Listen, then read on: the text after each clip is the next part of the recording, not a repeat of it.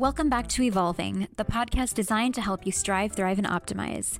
This show covers the topics of science, health, longevity, and psychology. I'm your host, Nita Jane, and every couple weeks I discuss an idea to improve your quality of life in some way, shape, or form. That being said, let's get right into it. Last time, we discussed the importance of loosening our attachment to beliefs in order to have more productive discussions with people who disagree with us. Loosening our attachment to one belief in particular can help alleviate mental suffering, boost our productivity through flow, and help us experience transcendence. What am I talking about? I'm talking about rejecting the idea of the self. I don't mean those experiments where someone tries a series of progressively stranger tasks in order to become desensitized to the sting of rejection. I'm talking about letting go of the concept of the self completely. French philosopher René Descartes once famously said, "Cogito ergo sum," I think, therefore I am. Or, to be more precise, dubito ergo cogito ergo sum. I doubt, therefore I think, therefore I am. Some philosophers and neuroscientists argue that Descartes' statement may be a non sequitur, and the insecurity of needing affirmation of self-existence is likely in vain. According to Buddhist and Taoist philosophy, the idea of a stable, continuous self is an illusion, and a sizable body of neuroscience research affirms this viewpoint. The self is likely a social construct consisting of our values, interests, hopes, fears, dreams, and relationships. If the self doesn't exist, any attacks on our personal character are rendered meaningless. So how exactly is this illusion created? In his book, No Self, No Problem, Chris Niebauer explains that the left side of the brain is responsible for language processing, interpreting meaning, and crafting stories. Consider the word book. What exactly does it mean? We might say it's a medium for recording information with writing and images, often bound by a cover. But we can't assign a singular quality that's universal to all books. Language is a tool that we use in order to interpret and understand reality. It gives us the illusion that the names we assign to things have actual meaning, but these names are just shorthands or proxies to understand our surroundings. Maybe René Magritte was trying to convey a similar idea in his infamous painting, The Treachery of Images, which features the phrase, "Ceci n'est pas une pipe," French for "this is not a pipe," under the image of a tobacco pipe. Explaining the reasoning behind his painting, Magritte said, "The famous pipe. How people reproached me for it. And yet, could you stuff my pipe? No, it's just a representation, is it not? So if I had written on my picture, 'This is a pipe,' I'd have been lying." The pipe in the painting is not an actual pipe, but a visual representation of one. To borrow from Polish-American scholar Alfred Korzybski, the word is not the thing. Niebauer points out that the illusion of the self is similar to that of a mirage in a desert. You can observe, visualize, and experience it, but it's not actually there. If you try to answer the question, "Who am I?" your left brain will likely come up with a multitude of different categories to define your selfhood, like gender, occupation, religion, values, interests. But remove categories from the equation, and it becomes significantly harder to pin down the essence of who you are. The I is an illusion extrapolated from the language that the left brain uses to process reality. Our left brains even assign meaning to various visual inputs. The Rorschach inkblot test is a way to conceptualize how this works. The Rorschach asks users to look at random inkblot patterns on paper and report what they see. The act of ascribing meaning to these random images is a way to look at how the left brain works in real time. Given an identical image, two people can have vastly different interpretations, informed by their own individual reference frames. Recognizing patterns can be helpful, but can also lead to unnecessary suffering. Let's consider a real-world example. If an employee sees her fellow coworkers congregated together in the break room while whispering and casting glances in her direction, she may assume that her colleagues are conspiring against her, but they could just as well be planning a surprise in her honor. Our brains seek out patterns to explain reality, but these patterns only exist in our minds, and we need to realize that in order to reduce mental suffering. What then is the antidote? How can we quiet our left brains? If the left brain is the language processing center, then the right brain is the spatial center responsible for movement-based activity. Yoga and exercise are both great ways to tap into right brain consciousness.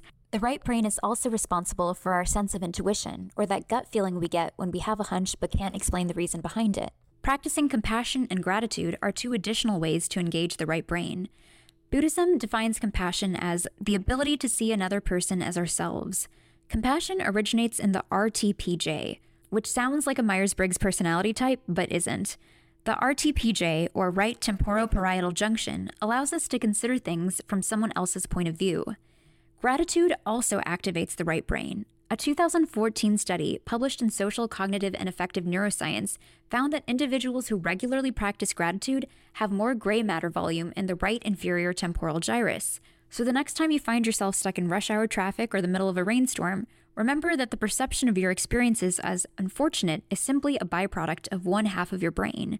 Rejecting this interpretation and replacing it with gratitude for the time by yourself will help prevent needless stress, anxiety, and mental suffering.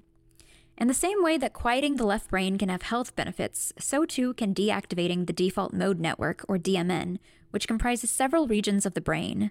The DMN is involved in activities of wakeful rest, such as daydreaming or planning for the future. Research suggests that deactivating the DMN can help reduce stress and the risk of developing dementia. Uitwaaien, the Dutch term for unwinding, refers to the practice of spending time in natural environments and has been proposed as a method to modulate DMN hyperactivity. Along a similar vein, a 2019 study examined how playing sports can help athletes cut through brain static in order to better interpret audio inputs. Researchers hypothesized that the athlete's ability to tune out background noise could help prevent injuries and cardiovascular disease. Another reason to reject the self is to boost productivity by tapping into flow, that state of being in the zone. When you refer to yourself as I, you invoke the ego, a construct of the left brain, but ego death allows us to focus more intently on creative endeavors. In order to tap into flow, we have to let go of our sense of self. That means releasing ourselves of any doubts, anxieties, fears, or insecurities. Flow is necessary for mastery of creative, artistic, and athletic endeavors. C. Wilson Melancelli describes flow as a state between the sympathetic and parasympathetic nervous systems. In other words, flow lies somewhere between fight or flight and rest and digest. Flow occurs when you are disengaged from your sense of self and work becomes effortless. Athletes, artists, and musicians frequently tap into flow when practicing their craft. Wide receiver Jerry Rice, soccer legend Pelé, cellist Yo-Yo Ma, and violinist Itzhak Perlman are all prime examples. Author and coach Brad Stulberg explains, "Releasing from such a tight attachment to oneself is a hallmark of flow, that highly sought-after state of being fully in the zone. Losing oneself is also the goal of most spiritual disciplines. The more you forget about yourself, the better you'll feel, the better you'll do, and the better you'll be." It's no wonder, then, that self-absorption is strongly correlated with clinical depression, anxiety, and other mental health conditions. And the modern-day ethos, unfortunately, doesn't do much to help. Our current zeitgeist promotes self-absorption through influencer culture and appeals to the importance of building a personal brand. But Stulberg offers a couple ways to escape the perpetual cycle of self-consumption. 1. Pursue mastery in any discipline. In his book, Drive, Daniel Pink explains that autonomy, mastery, and purpose are deeply critical to high performance and life satisfaction. Psychologist Carol Riff discovered that people who exhibited a feeling of continued development ranked higher on measures of life satisfaction and self-esteem than those who did not. 2. Practice kindness. While devoting oneself to mastery is immensely powerful, devoting oneself to others may be mightier still. Sonia Lubomirsky, one of the world's foremost happiness researchers, finds that individuals who regularly engage in volunteering, mentoring, coaching, or writing letters of gratitude report more positive emotions both in the short term and long term. Psychologist Daryl Van Tongeren has corroborated her findings, reporting that altruistic acts gave people a sense of meaning in their lives. Losing ourselves allows us to be fully present and live in the moment, and self-transcendent experiences have been shown to make us happier, kinder, and less stressed. We experience self-transcendence when we offer ourselves in service to others, but also when we stand wrapped in awe. We experience the feeling of being awestruck when we witness the sheer magnitude of formations like the Grand Canyon, phenomena like the Northern Lights, and structures like the Taj Mahal. In his web series Shots of Awe, Jason Silva defines awe as an experience of such perceptual vastness that you have to literally reconfigure your mental models of the universe in order to assimilate it. Arizona State University psychology professor Dr. Michelle Chioda explains, "The experience of awe involves feeling very small and insignificant, yet also connected to something much greater than the self. Experiences of awe have been shown to bolster resilience and increase feelings of compassion, empathy, altruism, and well-being." To recap, rejecting the notion of the self has several benefits. It can make us happier, help us tap into the flow state for improved productivity, and help us experience the benefits of awe. The brain's left hemisphere, responsible for interpreting reality and recognizing patterns, creates the illusion of a stable, continuous self and often distracts us with inaccurate interpretations of reality. To counteract the left brain's chatter, we can engage our right brain through activities such as exercise, yoga, meditation, and gratitude practice. Rejecting the self frees up cognitive load, which allows us to enter the flow state, essential for mastery. Losing ourselves in awe-inspiring experiences enriches our lives for the better. If you enjoyed listening, you can find the full transcripts for this and all other episodes at the Substack URL linked in the show notes.